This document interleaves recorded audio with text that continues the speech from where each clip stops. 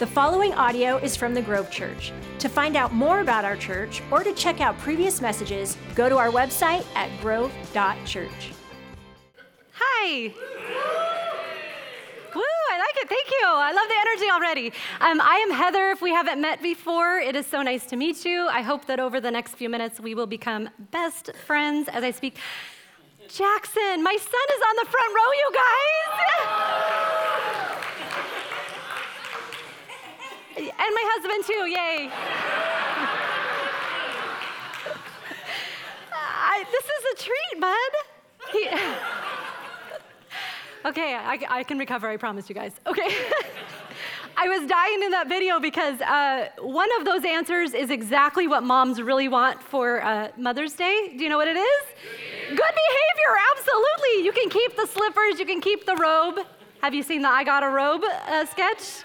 Yes, anyway, all we want is good behavior. It's really easy, kids. Okay. Mother's Day, happy Mother's Day to all of the moms, to all of you celebrating your moms, to all of you celebrating the moms of your children, all the things. It's a lovely day. I love Mother's Day, but it's a little bit complicated in our modern day times, right? Because it's not like it always used to be in history that there was a dad and a mom and the kids all in the same home. Sometimes now celebrations get a little bit more complicated with broken homes and things. And Mother's Day can be a little bit painful for some, and I appreciated what Hunter said, and he acknowledged that. Perhaps you desperately are wishing that you were a mom and you're not, and if that's the case that you find yourself in today, our hearts are with you. I have 2 family members that I am praying for every day to conceive a child or to be able to adopt a child, and so I understand that pain of hope deferred makes the heart sick. Our hearts are with you today, or maybe perhaps it's a little bit painful because you've lost your mom. You won't get to call your mom today, and you feel that loss deeply. I thankfully still have my mom with me, and I'm so grateful for that. But in another month, Father's Day will come, and I will find myself in the same spot that some of you find yourself in, that I won't be able to call my dad, and I will feel that loss deeply. I would like to tiptoe very gently and reverently in validation for all of those real pains. I would like to tiptoe into a conversation and just propose to you that actually, precisely because of the pain we feel at the lack of motherhood or the loss of mothers or children, precisely because of that pain, that all the more we should celebrate our moms. And I say that because when I come to Father's Day, I will have a choice. Because for just a moment, when I see you with your dads, for just a moment, it pricks my heart. Wish I had that. But I have had to choose for my very next thought to be this. So happy you still have your dad. So happy you still have your dad. And so all the more because I feel the loss, I will celebrate your dad. All the more I want to come into that day and say to you, go all out. Don't miss the opportunity. So today, if you are there, either you are feeling the I don't have a baby and I wish I had one, or I don't have my mom and I wish I did, I want to encourage you to choose to celebrate moms anyway. And if you're not there yet, there is no judgment from me, because someday you will be able to celebrate with others their joy. I want to do something a little bit differently. I generally like to open up a message with something lighthearted, with a story, something like that. And so I want to apologize ahead of time that this is going to be just a tiny bit heavy, but I feel in obedience to the Lord's moving this week that this is something I want to do. And so it's a little unconventional. I'm going to pray, which is not unconventional. Hopefully we pray on the regular, guys. I do. But I'm going to pray, and I'm going to give you full disclosure ahead of time. It's going to be a long prayer. So I really, though, if you can, don't fall asleep. If you can, I really hope that you can join your hearts with mine to go boldly before the Lord, because as Galatians 6:2 says, bear each other's burdens, and in this way you fulfill the law of Christ. And so as I pray, will you really join my heart in going straight to the throne of Jesus and praying for the people in the room with you? Let's pray. Bow your heads. God, I pray for each person in here today. Mother's Day might be lighthearted and joyous for them, but it also might bring heavy, painful emotions right to the surface.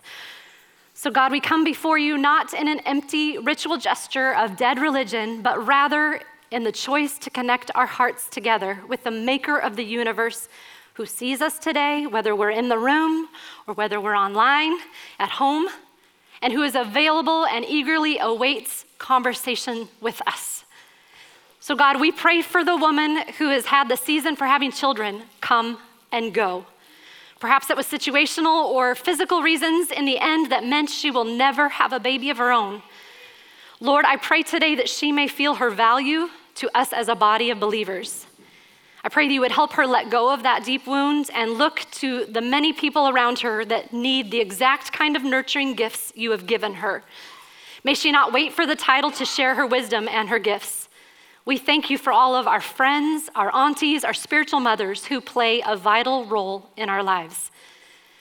And God, we pray for the woman who has been waiting for a child to hold. Lord, let faith and hope not die amidst the sorrow and the disappointment. Jesus, we ask for life to be conceived inside of her. And Lord, for those who wish to adopt, we ask for supernatural circumstances in which young women carrying children that they will not be able to raise will cross paths with the very women who have been praying for the chance to raise a child, not knowing who that might be. God, I pray for the young woman who has conceived a child that she neither planned for nor wants. I pray for your grace upon her mind, her heart, and her body right now. I pray that she would know that this church, that I will do everything in our power to walk with her, to care for her without judgment, and to help in practical ways as she either chooses to raise that dear, precious, unique life or to help her through the process of finding a home for her baby growing inside of her now. God, I pray for the mom who has lost her child. I cannot imagine this pain. May she bring her ache to you, allowing you to fill her heart and her arms today with your supernatural comfort and love. I pray she would know that our hearts are turned toward her, that we love hearing the stories about her little boy or her little girl, and that their life still matters to us and to you.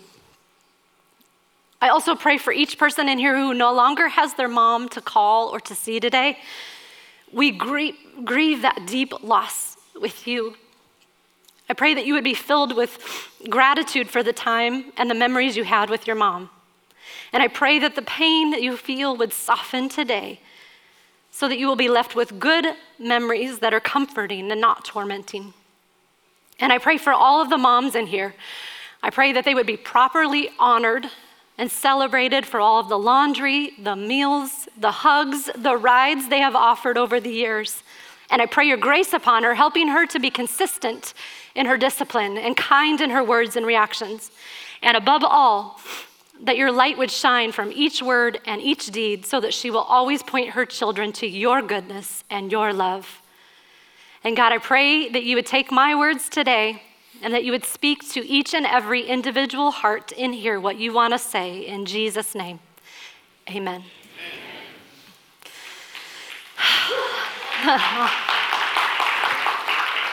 I know that's heavy, but I really, really just felt led to pray for each of you today. And we haven't even started our sermon, guys. I'm sorry. I always tease my husband about praying too long, and so I feel like for right now, like for this moment forward, I have lost all moral ground, high ground, to tell him that he prays too long, because that was like the longest prayer in the history of prayers.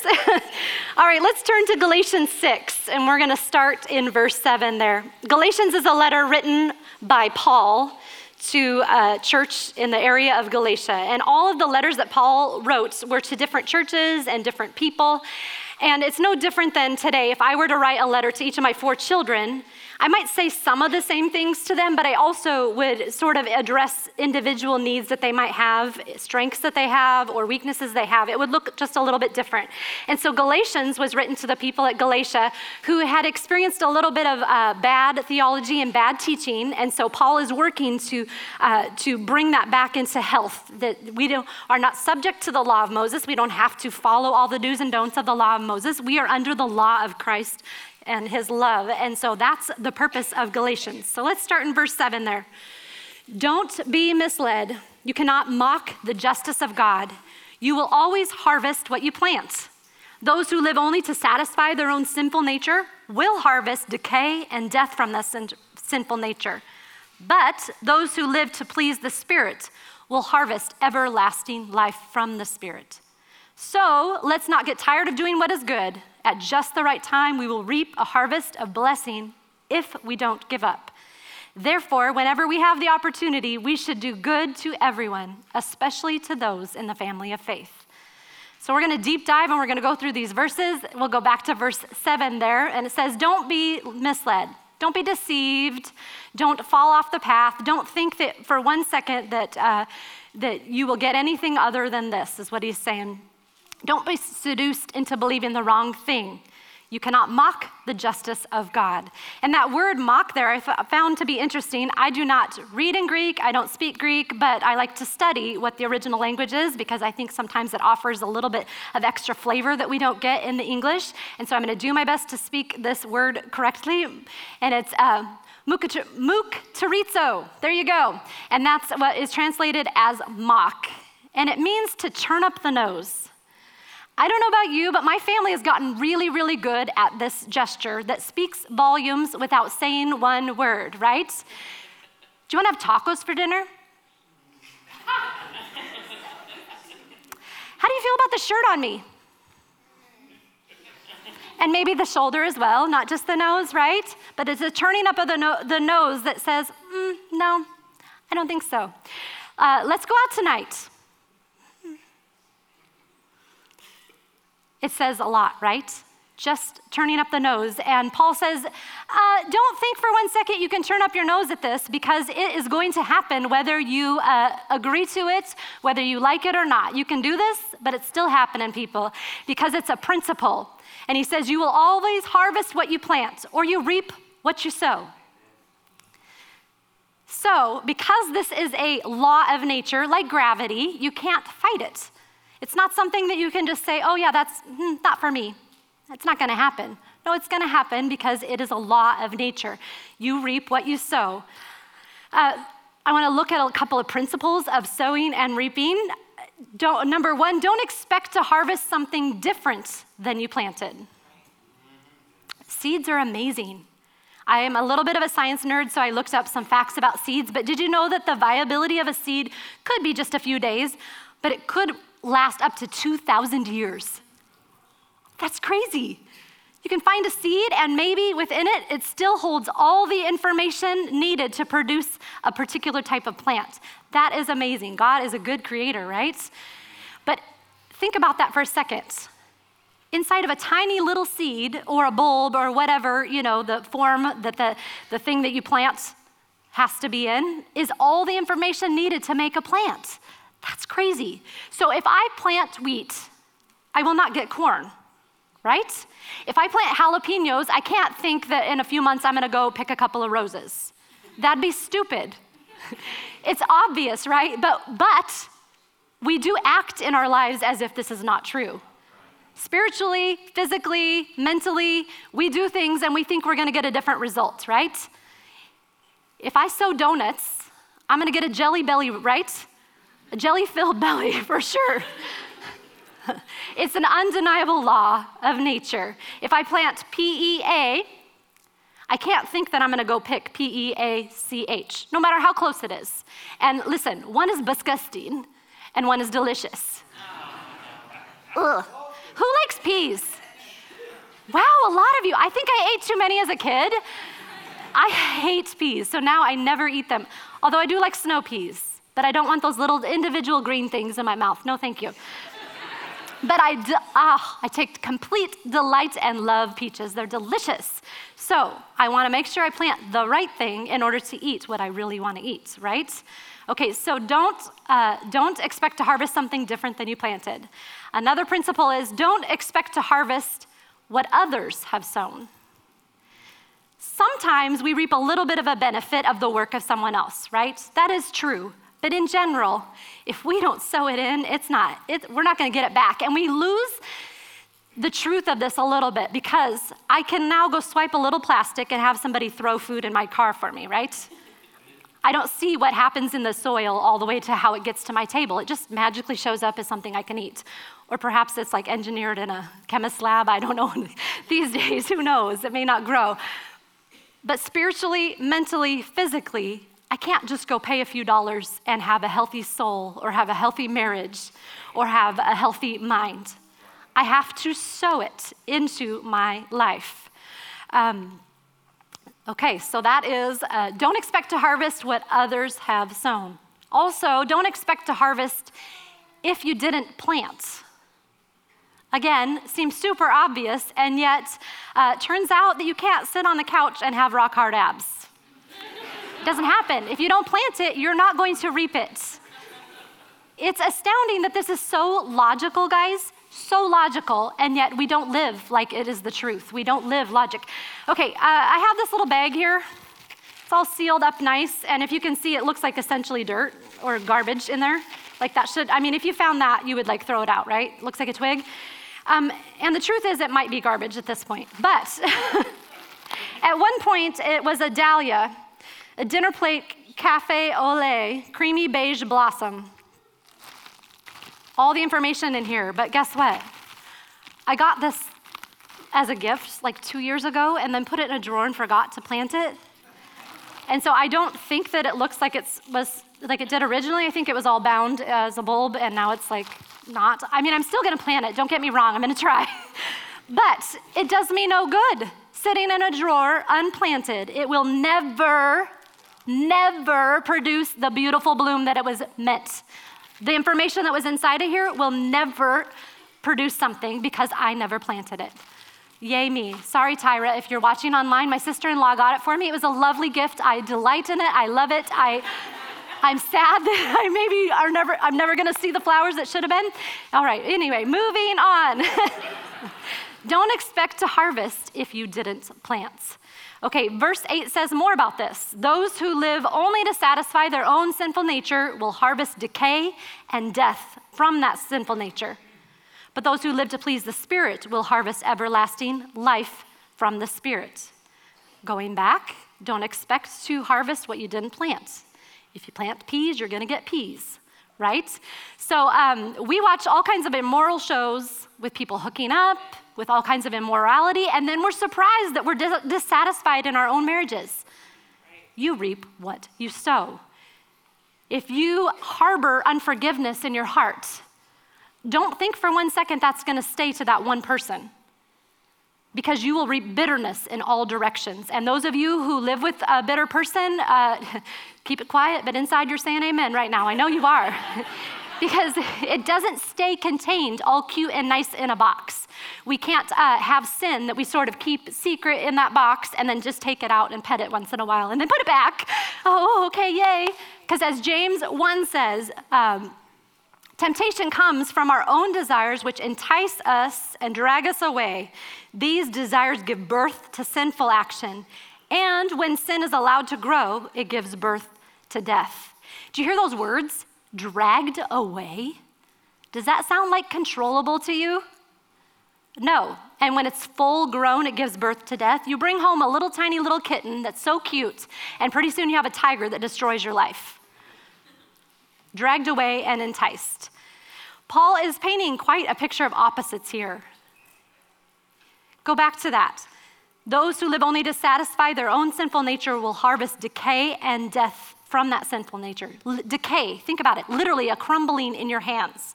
That's what you harvest. But those who live to please the Spirit will harvest everlasting life. And that phrase, that everlasting life or that eternal life, we think of that in terms of like someday.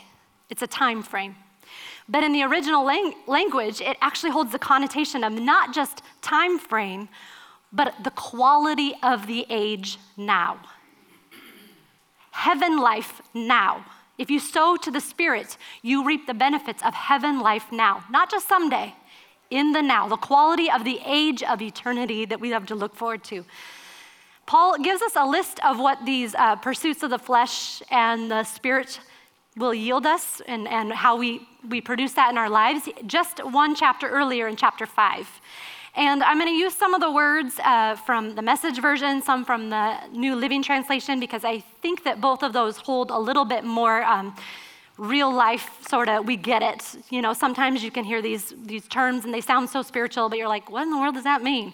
So I'm gonna just list off some of these pursuits of the flesh. Sexual immorality, loveless, cheap sex, lust-filled pleasures, frenzied grabs for happiness, following after trinket gods, pursuing magic show religion, outbursts of anger, cutthroat, selfish ambitions, quarreling and divisiveness, jealousy and envy.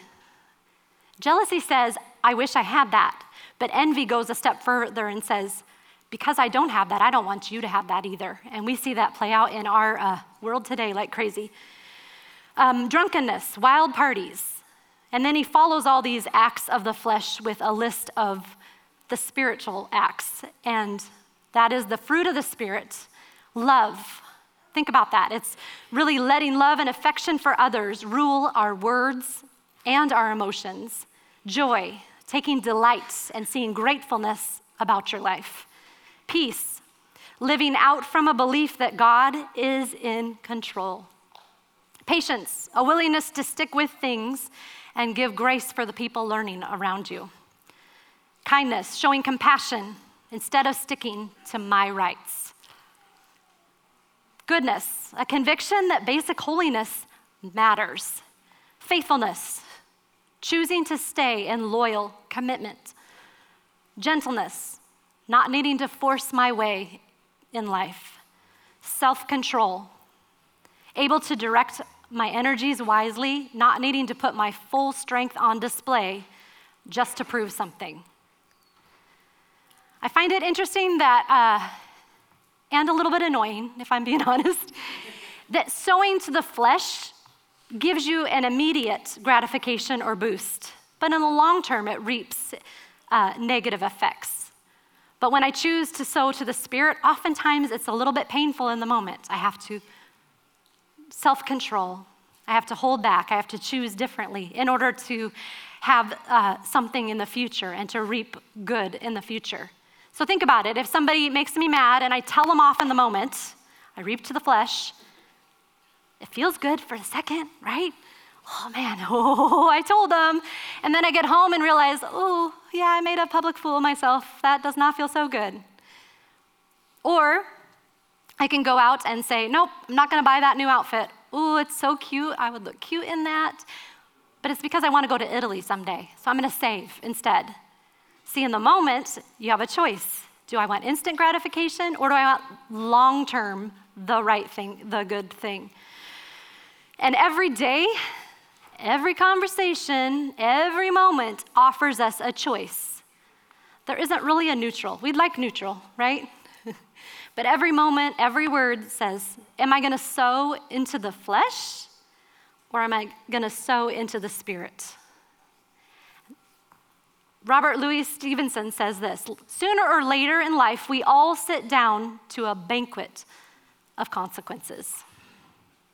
They're coming. You reap what you sow. And that sowing to the flesh or sowing to the Spirit sounds so religious, guys, but just think about it this way. Am I gonna sow to what my selfish nature, what I want for me? Or am I gonna sow into true love, which says, what is required of me here? What's the right thing? What would Jesus have me do? And every moment, again, every conversation, every act offers a choice. And if you don't choose, unfortunately, have you heard, I didn't put this in my notes, so I might not get this right, but I think it's the first law of thermodynamics. Somebody who's really smart can correct me later. But anyway, if if you don't tend to something, basically it says it will decay, like it's going to go to ruin. So if you don't choose, you're actually choosing to sow unto the flesh rather than to the spirit, because that takes an active choice. Verse 9 says, so let's not get tired of doing what is good. At just the right time, we will reap a harvest of blessing if we don't give up. Let's be honest, sowing can be wearying. And so I don't think it's a coincidence that Paul follows up this conversation with, don't give up, because you plant a seed, you scatter it, you whatever. What do you have to do after that? Yeah, you have to water it. You got to maybe chase away a couple of moles or slugs or something. But mostly you have to wait. Most of the work is done underneath the soil where I can't see it. And so I sow what I think is good, but I have to wait to see anything good come back out of it. It takes time. And so Paul says, well, don't give up. Keep going, because you will reap a harvest of blessing if you don't give up. Don't let off the gas. Let it go. It takes time, and the work might not be seen, and that's hard, but God is faithful. All the information is needed in that little seed. It's in there. It's contained. 1 Corinthians 9:24 through 27 says this, don't you realize that in a race everyone runs, but only one person gets the prize? So run to win. All athletes are disciplined in their training. They do it to win a prize that will fade away, but we do it for an eternal prize. So I run with a purpose in every step. I'm not just shadow boxing. I discipline my body like an athlete, training it to do what it should. Otherwise, I fear that after preaching to others, I myself might be disqualified. There's a prize of blessing at the end of the race, at the end of sowing. So students, keep going. Moms, keep loving. No matter how many times you've said the exact same thing again, say it again with kindness. One day your kids will catch it, right? Trust in God's timing, because my only job is to be obedient to what he's asked me to do. God's job is the results of that. That's not up to me.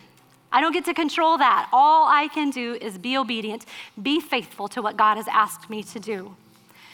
It says at just the right opportunity, at just the right moment. In the Greek, this is kairos, which denotes the right time, the proper time, a time favorable for a particular purpose. We have to trust in the Lord to bring about that harvest at just the right time for his particular purpose, which is kind of a bummer because we'd like it to be on our own time with our own purpose, but God is doing something different oftentimes, and we have to wait for it. Our English word opportunity comes from the Latin, which means toward the port, opportunity, toward the port. And I thought this is a really good visual for us to keep with us.